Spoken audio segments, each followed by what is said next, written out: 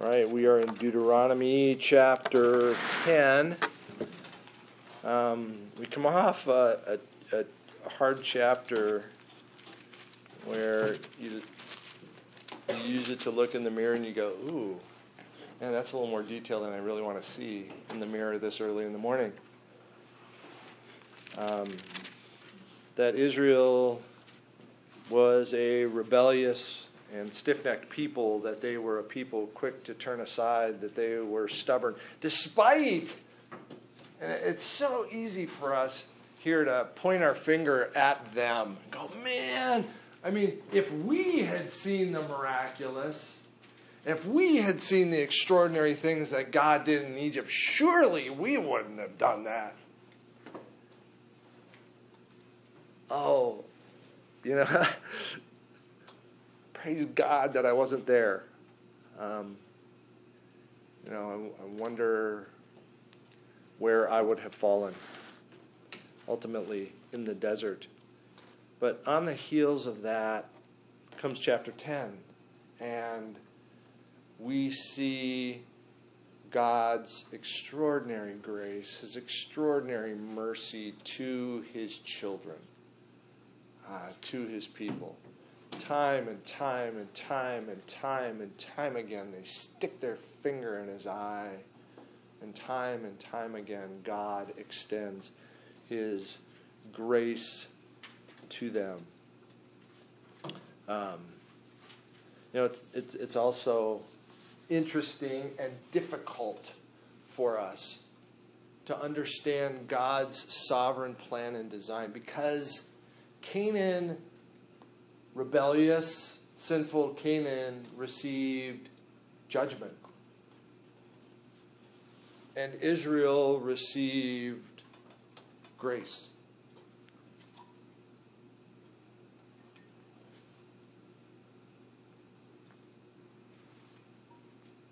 That God would choose a people and love a people to Himself despite themselves is extraordinary, because He doesn't have to. Crazy. So God provides ultimately 2 new tablets of stone. Why does He have to provide 2 new tablets of stone? What happened previously? Bit of rage. Yeah. 2 tablets. Yeah, Moses broke them. Moses broke them purposely. We'll read about that. We'll start out reading chapter 10, verses 1 through 5. No crazy words that I see. Emma, could you read chapter 10, verses 1 through 5, please? At that time the Lord said to me, "Cut for yourself 2 tablets of stone like the first, and come up to me on the mountains and make an ark of wood. And I will write on the tablets the words that were on the first tablets that you wrote, and you shall put them in the ark." So I made an ark of acacia wood, and cut 2 tablets of stone like the first, and went up the mountain with the 2 tablets in my hand. And he wrote on the tablets in the same writing as before the 10 commandments that the Lord has spoken to you on the mountain out of the midst of the fire on the day of the assembly. And the Lord gave them to me. Then I turned and came down from the mountain and put the tablets in the ark that I had made, and there they are as the Lord commanded me. Good. Okay, so Moses did break the tablets. What was it that precipitated his breaking of the tablets? People going wild. What'd you say? The golden calf. The golden calf, people going wild. Okay, the sound of war in the camp. There, it's over. You can go one chapter over for the reiteration of it in chapter 9, in verse 16. I looked, and behold, you had sinned against the Lord your God. You had made yourselves a golden calf. You had turned aside quickly from the way that the Lord had commanded you. So I took the 2 tablets and threw them out of my 2 hands and broke them before your eyes at the foot of the mountain. Now remember, the people had heard the 10 commandments. They had heard it from God out of the smoke and fire on the mountain as they are assembled around the mountain. And then Moses went up the mountain for 40 days and received the commandments and further guidance on the building of the tabernacle and the like. And You can, if you want to go back and dig into it, in Exodus 31, verse 18, and Exodus 32, 15 to 19, you can see where God gives the first tablets to Moses. And it says specifically that God gave the tablets to Moses. Moses didn't have to cut them out of the rock the first time.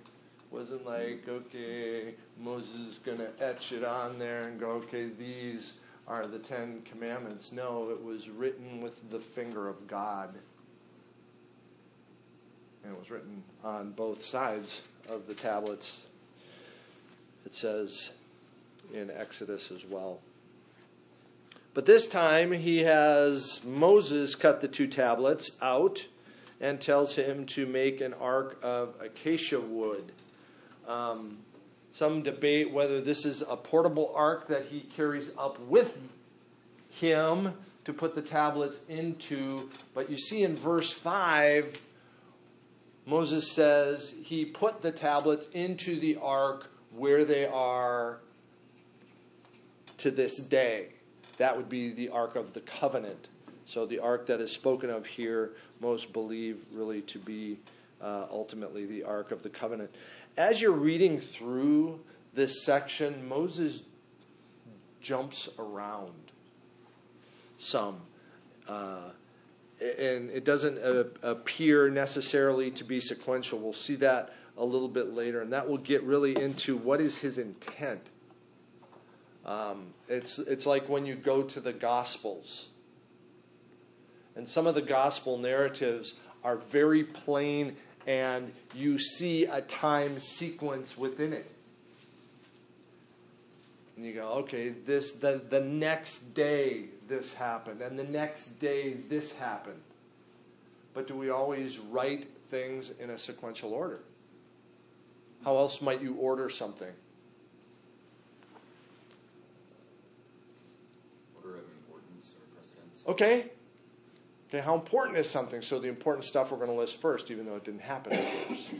Topically, by topic. Okay, good. Alphabetically? Okay, it might be as simple as alphabetical.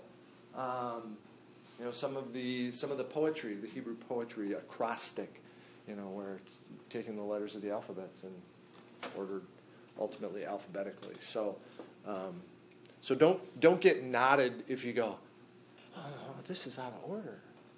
Moses is emphasizing points here, and we'll talk about those ultimately as we go along. Note verse 4.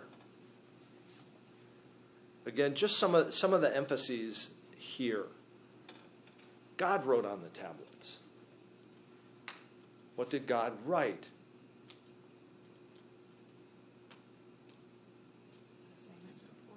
The same as before. Okay, the same in the same writing as before, the 10 commandments that the Lord had spoken to you on the mountain out of the midst of the fire on the day of the assembly. And God gave them to me. We spent time and we looked at the 10 commandments. We went through the 10 commandments. Sometimes as Christians we'll look back at the 10 commandments and go, well, it's just part of the law. Go, yeah, that's true.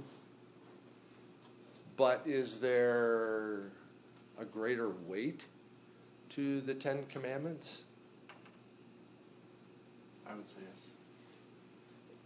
yes. It's like, yeah, duh. They're the ones on the tablets. Okay? They're the ones in the ark. They're the ones written twice. They're the ones I spoke to you out of the fire. Are they exclusive? What do you mean? Do they have no relationship to the others, to the rest of the 623 commandments that Israel has? I don't know what the number is. It's 600 and something. And go ahead. I would say main command is love. That flows to the Ten Commandments, and the Ten Commandments flow to the rest. They're all just explaining the Ten Commandments. Excellent. What is the first and greatest commandment? Love the Lord your God with all your heart, soul, mind, strength. Love the Lord your God. Is that one of the Ten Commandments? Thou shalt have no other God. Is that one of the Ten Commandments? It's not. It's implied. It essentially the first four where you shall have no other gods before I'm the Lord your God. You shall have no other gods before me. Why would I? If I love the Lord my God with all my heart, is that even an issue? No. I mean, those things flow out of that big one. What's the second greatest commandment? Honor your father and mother. Nain! You might think so. You may have been told that. I'm sorry. Did I spoil that? Love your neighbor as yourself. Love your neighbor as yourself. Is that one of the top 10? Is that on the... No, it's not. But is 5 through 10. Sarah screwing up her face? Yeah, exactly. I mean, if I love my neighbor as myself, am I going to steal from them? Am I going to kill him? No. Am I going to adulter his wife? No. You go, that's absurd. This is why Jesus said, the law and the prophets is contained within those two very commandments.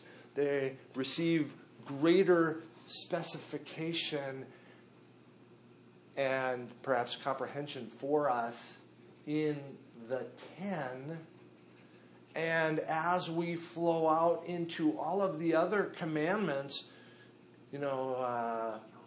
about stealing and restoration and reciprocity and all of that, you go, okay, it all flows out of thou shalt not steal. And you shall love your neighbor as yourself. So you kind of see how these there is a relationship here within the law. And so it's, as you're going through it, man, for anybody who's read through the Bible in a year and they're doing it stem to stern, you're trucking along through Genesis, there's a couple of areas, and Exodus is going good, and then you get to the 10 Commandments, and then it's like, ooh. It's like running in mud. Everything just slows down right there. And it can, if you don't understand the association.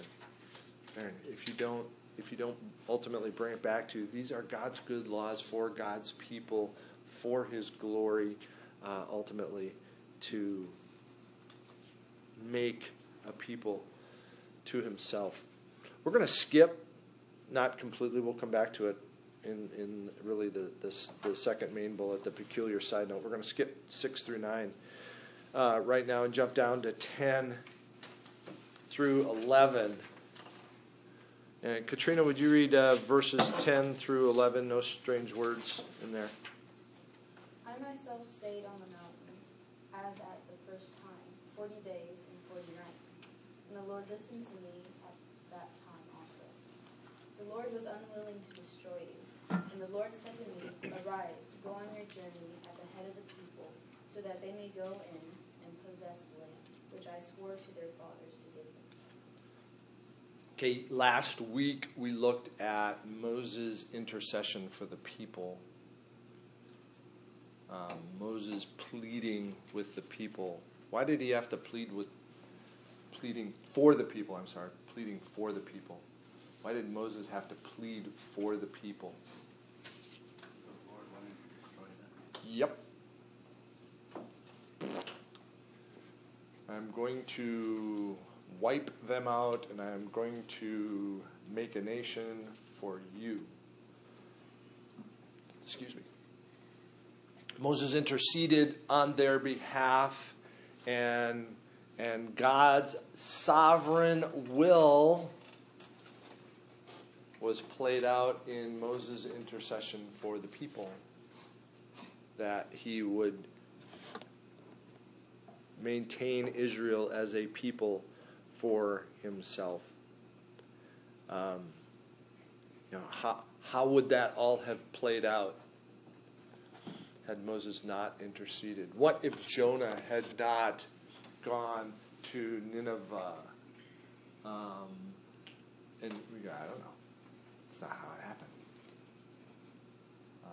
It's extraordinary, though, that God not only understands his divine purpose and plan, but he also knows all the shoulda, woulda, couldas there. What would have ensued had Ebenezer Scrooge not repented that Christmas night there? It seems contradictory that he would wipe out his people and begin again through Moses, but would that be nullifying his covenant with Abraham? Yeah, again, Arnold, I don't know. I don't even know how that would work. Yeah. Was he testing Moses? Do you care?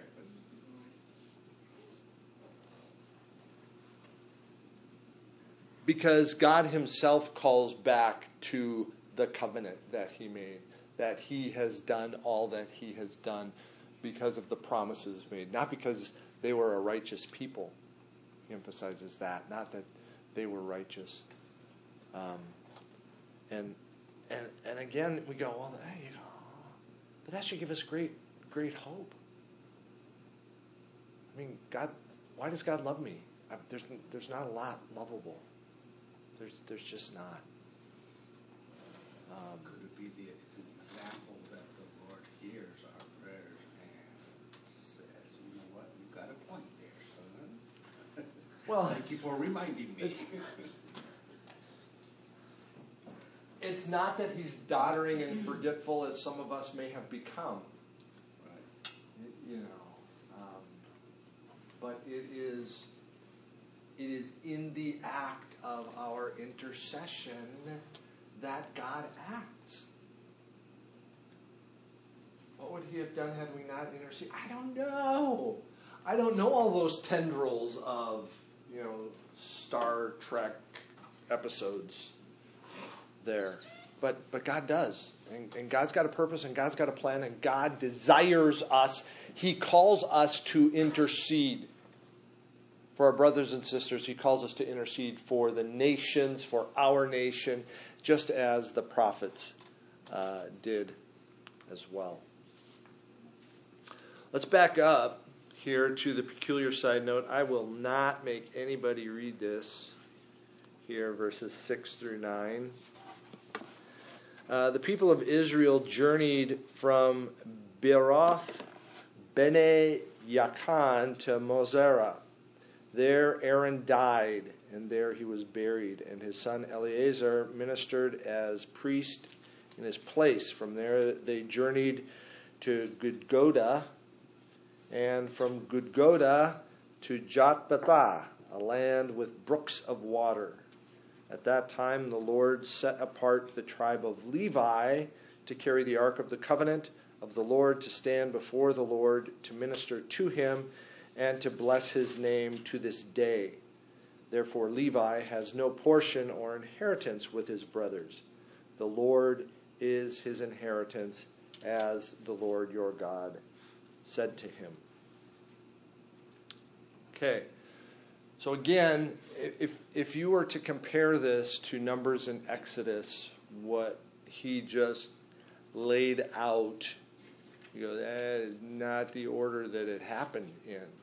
The Levites were chosen specifically after the rebellion of the golden calf, wherein Aaron was still alive. In fact, Aaron had a big hand in that event.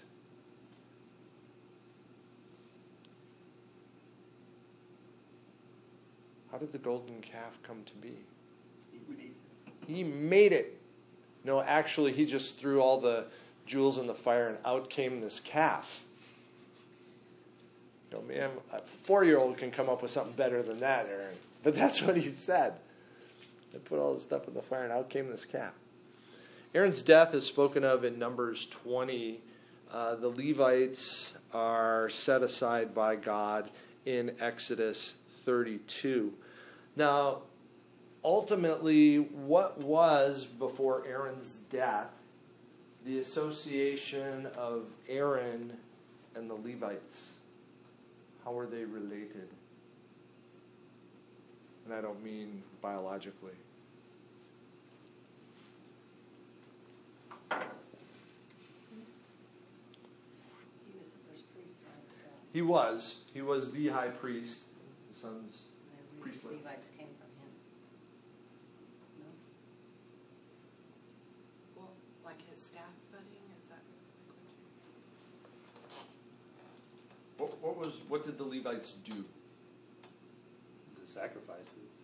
Okay. The priests offered the sacrifices. And then you're just in charge of the Ark of the Covenant, setting up the temple. Yes. They were essentially the administrators. God set the Levites apart to give to Aaron and his sons to do the work of the tabernacle. Okay, they would become singers and gatekeepers within the temple ultimately as well. But the priesthood, the high priesthood, was for Aaron and his sons. Go ahead and turn to Exodus chapter 32. And we'll see ultimately why it is that the Levites were set aside by God. Exodus chapter 32. This is the golden calf, the incident of the golden calf, 25 through 29. Sarah, would you read that? And Moses saw that the people had broken loose, for Aaron had let them break loose, to the derision of their enemies. Then Moses stood in the gate of the camp and said, "Who is on the Lord's side? Come to me." And all the sons of Levi gathered around him. And he said to them, "Thus says the Lord God of Israel, put your sword on your side, each of you, and go to and fro from gate to gate throughout the camp, and each of you kill his brother and his companion and his neighbor." And the sons of Levi did according to the word of Moses. At that day, about 3,000 men of the people fell. And Moses said, "Today you have been ordained for the service of the Lord, each one at the cost of his son and of his brother, so that he might bestow a blessing upon you this day." So at that point, because of Levi's exclusive obedience, hey, we're not doing this. God then sets aside Levi peculiarly for his service. In Numbers chapter 3, you see this fleshed out in verse 5 and following. So it sounds like in this passage, Moses commanded them to kill their relatives. Is that not literal relatives?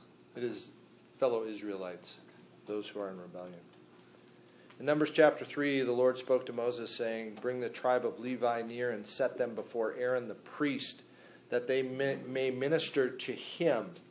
They shall keep guard over him and over the whole congregation before the tent of meeting, as they minister at the tabernacle.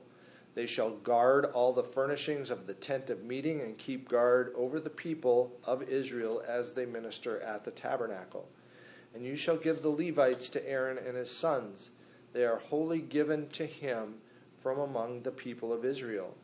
And you shall appoint Aaron and his sons, and they shall guard their priesthood. But if any outsider comes near, he shall be put to death." Notice in verse 11 also, the Lord spoke to Moses, saying, "Behold, I have taken the Levites from among the people of Israel instead of every firstborn who opens the womb. among the people of Israel. The Levites shall be mine, for all the firstborn are mine. It's very interesting. So they do a census of all the firstborn in Israel and of all the Levites, and there's a difference of 273. So there has to be a shekel payment for the 273 that aren't covered by the Levites that are set aside ultimately for God. And so here in this, there's this very strange little section in the midst of, again, coming out of a chapter thick with rebellion. You see God's grace, first of all, toward Aaron.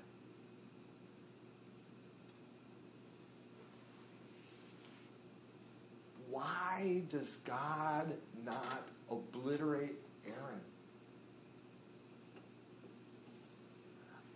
I don't know. I don't. Didn't Moses speak to God? Like pray to God about that? He did on behalf of all of Israel, but I mean, what a sin! What a sin! And God's grace to now, okay, Aaron's going to be the high priest. Who? Is that what it says? I'm sorry, Caleb, I think, was asking you that in did Moses Deuteronomy specifically 9, verse intercede? 20, it says, I prayed for Aaron also at the same time.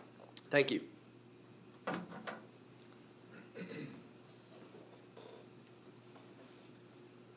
But God, isn't there somebody else to be high priest? But no, the guy who made the golden calf ultimately is high priest. And oh, by the way, I am going to set aside a people for you for the labor within the tabernacle. So God's grace and kindness toward his children, toward his people, is breathtaking. Continuing on in verses 12 through 13. Katie, do you mind reading out loud? No. 12 through 13, please. Teacher. Okay. And now, Israel, what does the Lord your God require of you?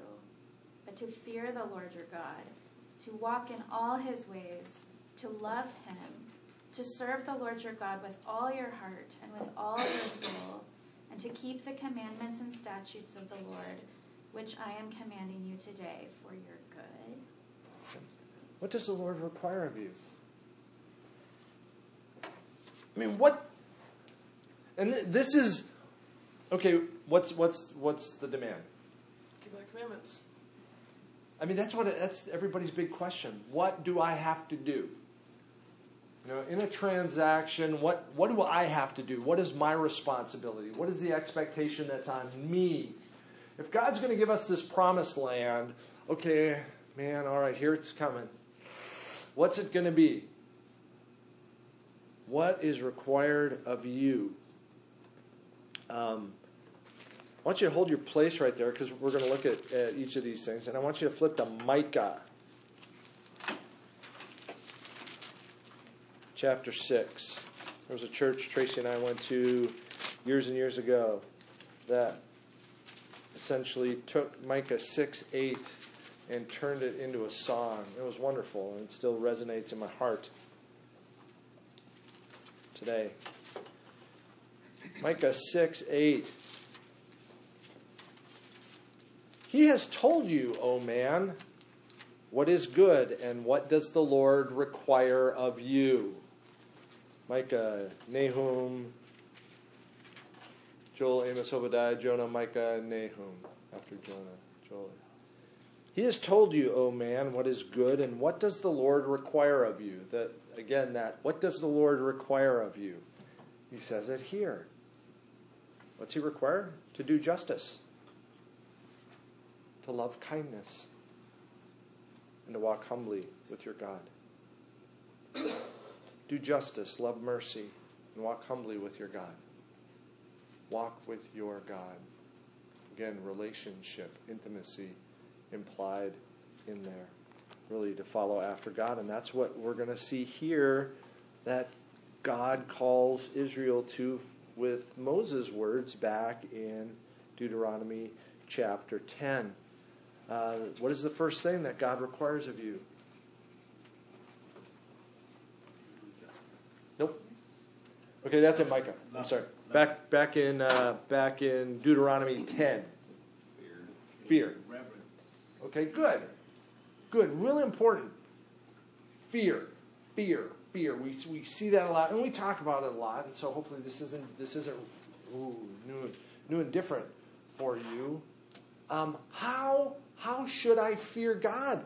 I thought I can come boldly before the throne of grace to obtain grace and to find mercy to help me in my time of need. I thought I could do that. If I can come boldly, but I'm supposed to fear. So can I come boldly if I fear? You should walk boldly, but you should also have the fear knowing that if you do wrong, you are... He's going to smite me. I didn't say that. You can't say that.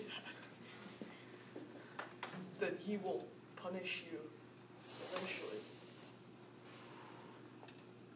But is that the word here? Fear?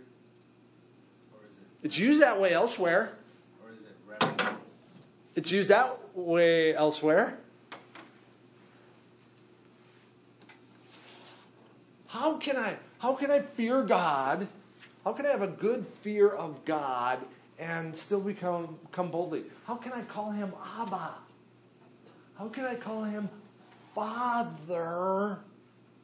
There's different roles.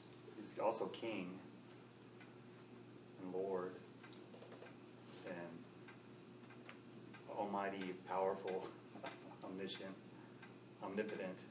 That's something to take into consideration, I think.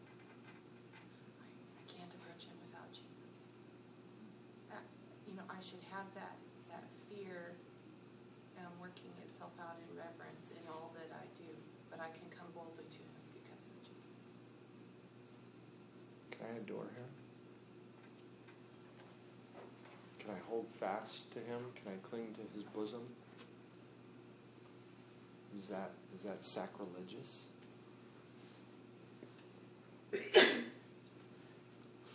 No.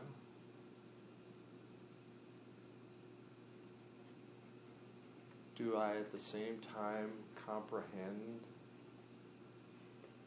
that he knows all of the spinnings and rotations of planets in galaxies people have never seen?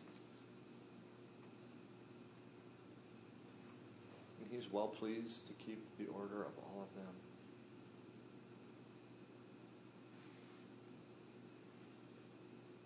The one who will bring a rod of iron to those who are unwilling to bow the knee, who rebel against him in his earthly reign, who will bring condemnation, just condemnation to those who reject him and cast them in holiness into the lake of fire for eternity, where the worm is never satisfied and the fire never goes out. Justice, holy, wrath, merciful, grace-filled, lavish. We are to fear God. Fear him, yes, absolutely. Man, in Israel, all that they saw of what he did, to reverence him. So that one probably was not hard for them.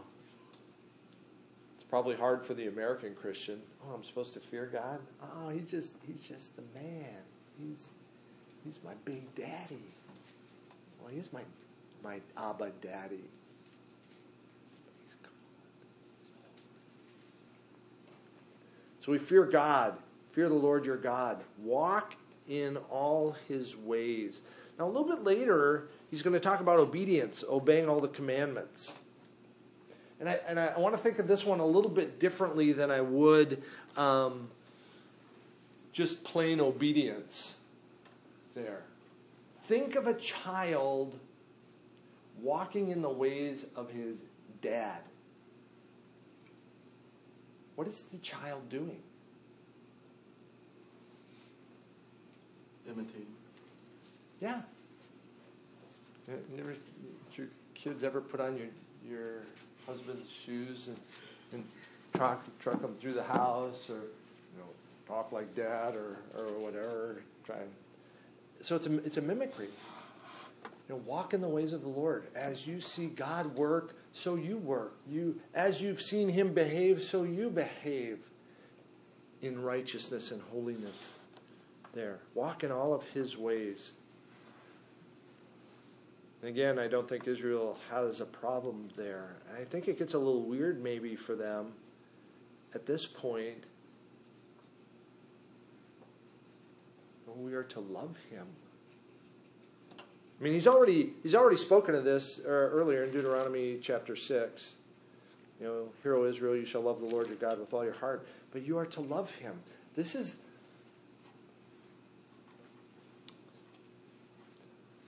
You think of the gods of pagans. Do they love God? No, they're fearful. They got the fear thing down. Oh, we're supposed to sacrifice and bow to Him. And man, I don't want to cross Him because man, He's going to smack us. He's going to bring hail and ruin our crops and all that. He's swift justice and all that. But to love Him, whoa, man. You're to love the Lord your God. Love Him. Serve Him.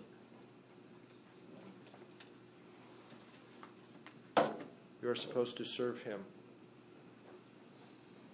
I think all the descriptions around to love Him are ways to love Him.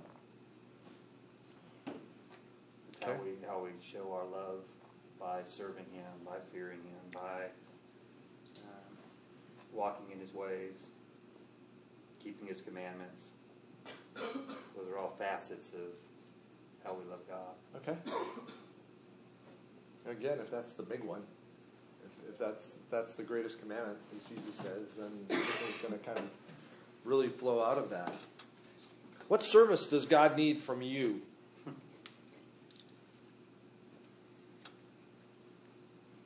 Nada.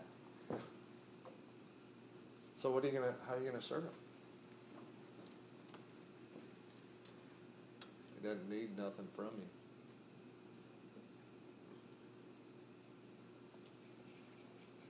Well, needing it and deserving it are two different. Just because He doesn't need it doesn't mean He doesn't deserve Or appreciate. Hmm? And how does God do His work on this earth? People. Yeah, He uses us in our mimicry and our walking in all of His ways. And so as we serve God in obedience, we'll talk about this in worship as well, as I serve God in obedience, God's work is done.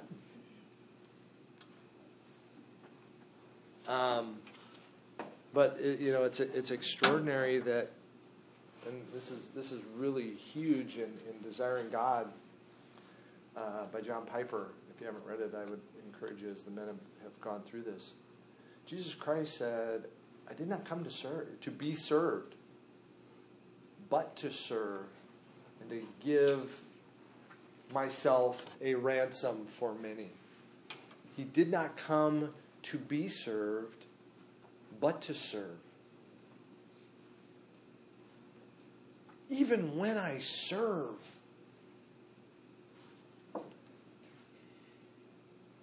how am I serving?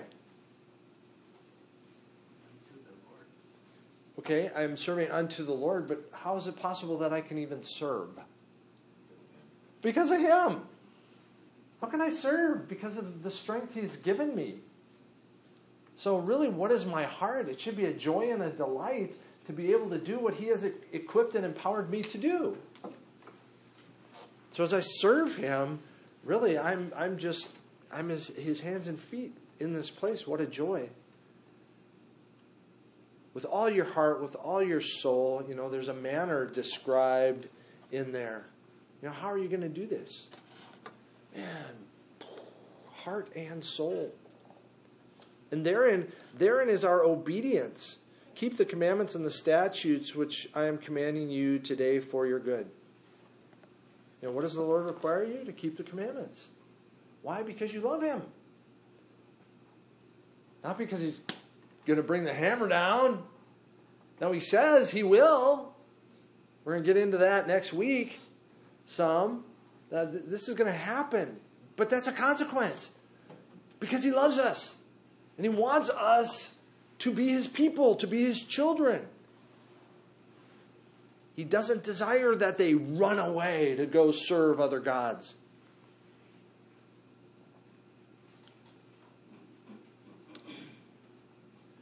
As he closes out this chapter, it's just a sweet exaltation of the God that we serve. Jeremy, would you read 14 through 19, please? Behold, to the Lord your God belong heaven and the heaven of heavens, the earth with all that is in it. Yet the Lord set His heart in love on your fathers and chose their offspring after them, you above all peoples, as you are this day. Circumcise therefore the foreskin of your heart, and be no longer stubborn. For the Lord your God is God of gods and Lord of lords, the great, the mighty, and the awesome God, who is not partial and takes no bribe. He executes justice for the fatherless and the widow, and loves the sojourner, giving him food and clothing. Love the sojourner, therefore, for you are sojourners in the land of Egypt. Good. Verse 14, it's all God's.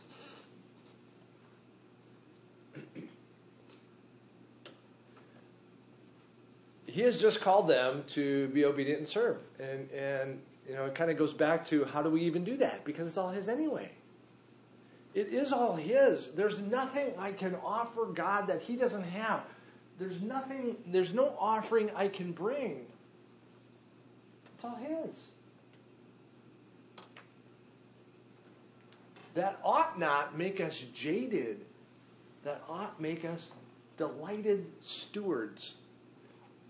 Joy-filled stewards, that I get to do what God has called us to do. What resources are available to Him? Yep. Therefore, what resources are available to me? A lot. What do I need to fear? What are you going to have for lunch?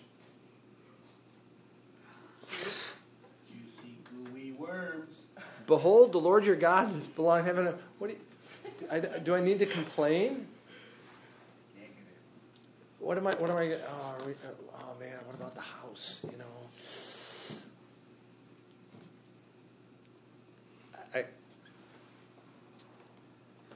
Great is our God. These verses should almost choke you up. Yet the Lord set His heart in love on your fathers and chose their offspring after them, you above all peoples, as you are this day. God has set His heart in love upon you. You, the harlot in the market. You, the slave in the mire.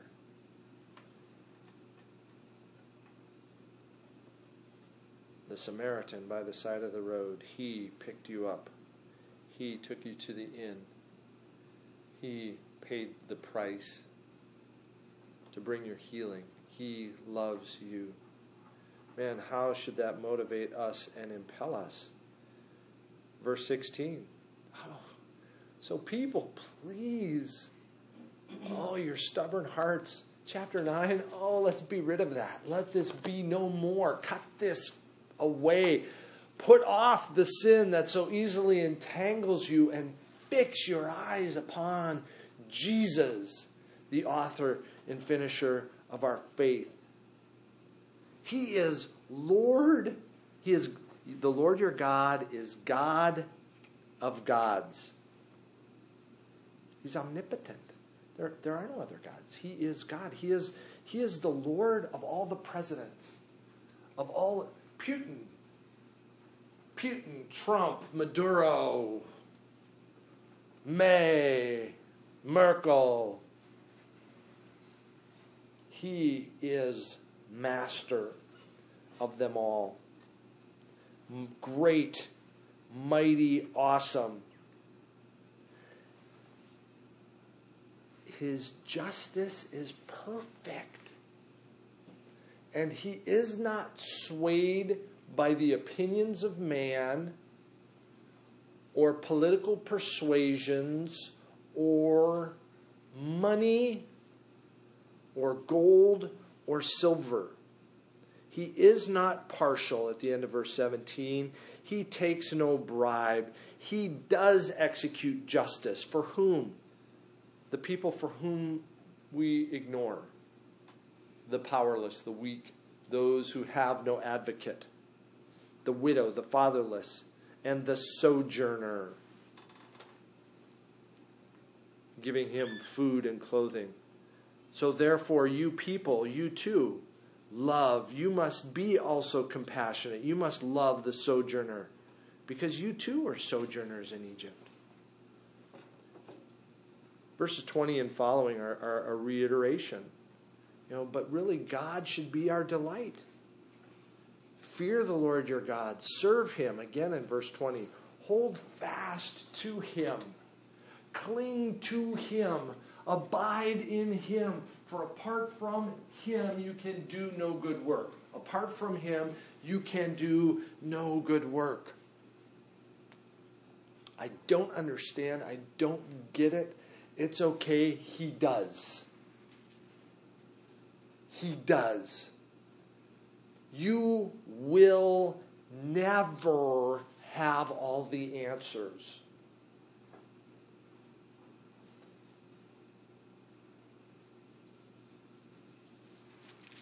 And as you look out into the world, that's terrifying.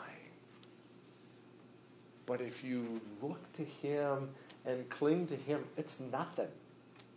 Because you know he does.